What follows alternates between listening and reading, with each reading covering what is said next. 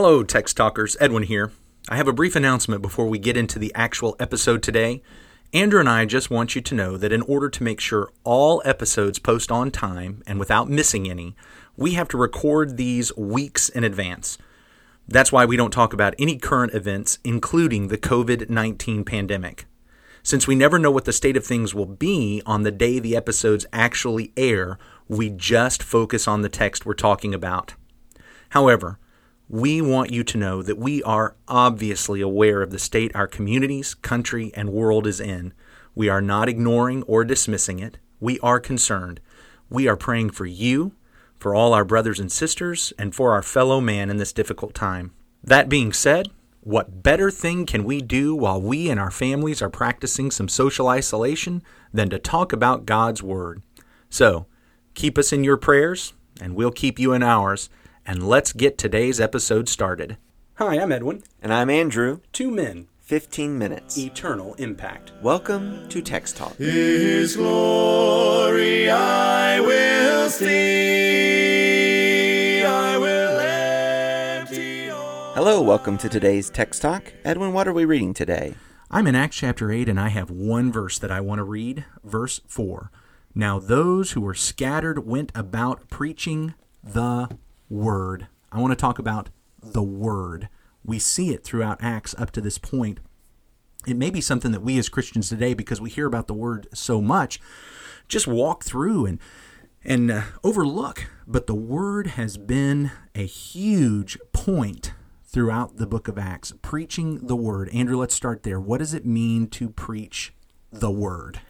What we see is that the church began because the God of creation, God Almighty, who had a plan, and He sent Jesus to die for our sins, to rise again, and for the message of the gospel to be preached in Jerusalem, in Judea, in Samaria, to the utter ends of the ages.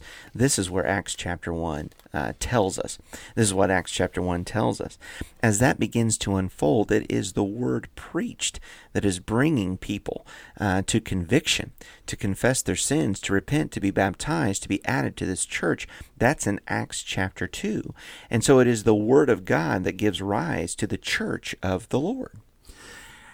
And the first time we see word used in the book of Acts is Acts chapter 2 and verse 41, when it points out that the folks received his word. Now, they're talking about the words of Peter here, and so this is not used in the objective sense of some body of teaching that is the word of God, but we'd start to have that anchor. It is through words, it is through the word, it is through the message preached that salvation is brought about, that the church is established, that the church grows, that folks are redeemed. We find that. Then we continue on as the apostles are preaching and teaching. We see the miracles, and then we get into Acts chapter 4. In Acts chapter 4 and verse 4, but many of those who had heard the word believed, and the number of the men came to be about 5,000. So here we have the connection between the increase of the word and the increase of the church. Those who are believing and receiving the word, the message, the teaching, they are accepting it. It is impacting them. It is changing them. It is bringing them into the kingdom, and the kingdom is growing. So what is it that we are to believe? You know, faith comes by hearing, and hearing by the word of God in Romans chapter 10 and verse 17. That's the very connection that we're seeing here in Acts chapter 4 and verse 4. Many of those who heard the word believed. They believed the word of God. And so here is the power of God unto salvation. Here is the power of God working to bring to conversion the hearts and the souls of these men. And then we keep going in Acts chapter 4, and we get to verse 29. We will remember, this is almost becoming a review of what we've done over the past few weeks, but we remember, 4 weeks ago now in Acts chapter 4, the apostles or James and John were arrested. Peter and John were arrested. Were arrested, and they get released, and they come to their friends and they pray. And while they are praying, in verse 29 of Acts 4, and now, Lord, look upon their threats and grant to your servants to continue to speak your word with all boldness. So it's not just any word. Back in 241, we talked about being Peter's word because it was what was coming out of his mouth, but it wasn't his word. Well, that's right. The Holy Spirit had come upon them. That was part of it. So they're preaching the word of God. And then we find this request, give us boldness. And in verse 31 of Acts 4, and when they had prayed, the place in which they were gathered together was shaken, and they were filled with the Holy Spirit, and continued to speak the word of God with boldness. So notice the connection here that in Acts chapter 4 weeks ago we were talking about this, how when persecution comes to the leaders, to Peter, to John, their impulse is not to say, Lord, make this persecution stop, but is, Lord, give us courage. Lord, give us boldness to continue preaching the word. Where we are today in our reading in Acts chapter 8, persecution has come upon the whole church. Does that cause them to stop speaking, to make the persecution go away? Not at all. They follow in these steps of boldness. No matter where they go, they are preaching the word, following the example of the apostles. It's tremendous. And talking about the example of the apostles, as we continue on in this somewhat review over where we've been in Acts, we move through chapter 5 and we find all of the apostles facing the persecution and being arrested and what they experienced there, and they go on their way rejoicing. And then we find in Acts chapter 6 the problem within the congregation, the problem where they were struggling about the Hellenistic widows being overlooked, and so they had to make a change, a shift in how the work of the congregation was done. And we see something very important about the word, because in Acts 6 and verse 2, the 12 summoned the full number of the disciples and said, "It is not right that we should give up preaching the word of God to serve tables." What a shocking thing. There were widows that were being overlooked in the apostles because they are essentially running everything. They are overseeing everything. Right. They said, if we continue to try to do our work like this, what's going to end up being overlooked is the word of God. A lot of things have to be done for a congregation to run smoothly, for the needs of members in the congregation to be met. Physical, spiritual, emotional. And as the apostles are wanting to make sure that all of that gets done, they say, but wait a minute, guys, we have to make sure that the way we conduct the work of this congregation doesn't cause the word to be overlooked. Yeah, that's right. There is a clarification here. What is our role in this? Our role is in ministering to the word. We don't want the widows overlooked. No. But we have to make sure that the word doesn't get sacrificed as we strive to accomplish all of these other things. They want to make sure the word continues. And so, to me, it's quite interesting that in verse 7, if you remember 2 weeks ago in Acts 6, it started with growth in verse 1. And it gets back to growth in verse 7. In between, there's this problem that could have divided the church, but instead what we see is multiplication. But notice how it describes the growth. It's not, and the church continued to increase. It's not, and the disciples continued to increase. It is, and the word of God continued to increase. And the number of disciples multiplied greatly in Jerusalem. We've got that idea again. The word and discipleship goes together. In other words, had they come up with a plan that had made sure the widows were not overlooked, but the word went by the wayside, they would have done some nice things for the widows, but the word would have decreased, discipleship would have decreased, the church would have diminished. They came up with a plan that allowed the word to increase, and the church grew. I tell you what, there's a powerful lesson there about priorities and about understanding what is important versus what is urgent. And so many times we get those things out of balance. I know I'm guilty of that. But in understanding who they were and what their work was, they were able to clarify. It is the word first and foremost. We're going to equip and empower other people to handle these other aspects of ministry. And whatever it is that we're doing as a congregation, and there are, of course, things that we have to take care of. I think this is why we have deacons among the congregation, which is what I think was starting there in Acts chapter 6. Yeah, I see that too. And so we set up the roles that can delegate duties and responsibilities that make sure all these needs are met. But we have to make sure that the anchor, the foundation, is the Word of God. And I think this is really important because here's something that concerns me. Something that concerns me in churches today, in what is taught, in what is propagated, if we are not careful.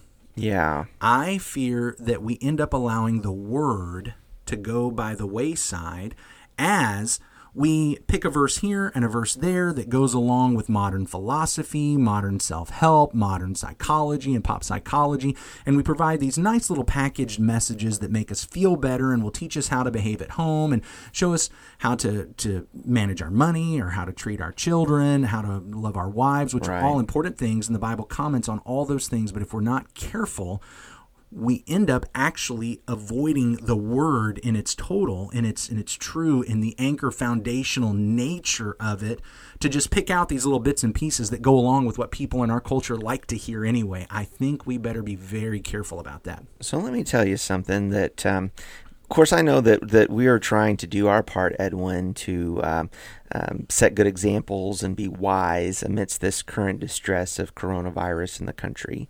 We're actually recording this a couple of weeks before you're going to be hearing it, so I'm not really sure what's going on this morning in your life, even while you're listening to Text Talk. I can't speak to all of that because this was recorded a couple of weeks ago in an undisclosed location where there are only 2 people, less than 10. Absolutely less than 10, and the whole plenty of social distance. I couldn't be farther away from you in so many ways. Here's what I want to say. In times of crisis, in times of great challenge, when you're squeezed, that's what you're going to see. That's what comes out. In the midst of the crisis, in the midst of the persecution, in the midst of the difficulty, that's not actually the moment to get yourself squared away and get it together. We're going to find out what you are because this is the moment of testing. And in this moment of testing in Acts chapter 8, they are squeezed. The crisis has come upon them. We've said in earlier times that things were going well. What did they do? They prayed. Yeah. Here things are going poorly. What are they doing? They're preaching the word. They're continuing to worship God. They're continuing to pray. It reminds me of Daniel. Yeah. Daniel, who didn't start praying regularly when the law came up. He just did that. He was already praying. He was already doing that. And so we want to be focused on the Word. We want the Word to be our foundation. We want to make sure that what we are preaching and proclaiming is not popular psychology. It's not cultural mandate. It's the Word. Well, and where I'm going with this is to say that when times are good and when everything's rainbows and good times, if that's when the church has gotten away from the Word and gotten away from the ministry of the Word, what situation are we in the bad times, in the persecution? It's important that we keep first things first and the primacy of the Word all the time, really, so that we have a foundation for times like these. It's like when Jesus was being carried to crucifixion and he warned, if this is the way they act in the green tree, how will they act during the time of the dry tree? Yeah. When we have abundance, when we have access, if this is how we act, how are we going to act when it's taken away? That's why it's so important for us to have the Word of God. The Word is the foundation. It is the foundation of our salvation. Therefore, it should be the foundation of our lives, of our families, of our ethics, of the church. You could have said that out loud. I think Andrew was afraid I was going to forget one. We're up against the clock here, buddy. We got to pray.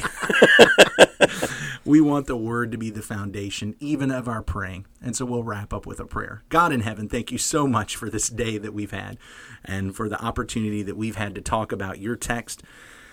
We are recording this at a different time than folks are listening to it, so we have no idea what's going on as folks are participating in this prayer with us, but we are sure that this crisis that we're facing as we're recording is going to be continuing, so we are praying for our brothers and sisters, our friends and neighbors throughout this difficult time.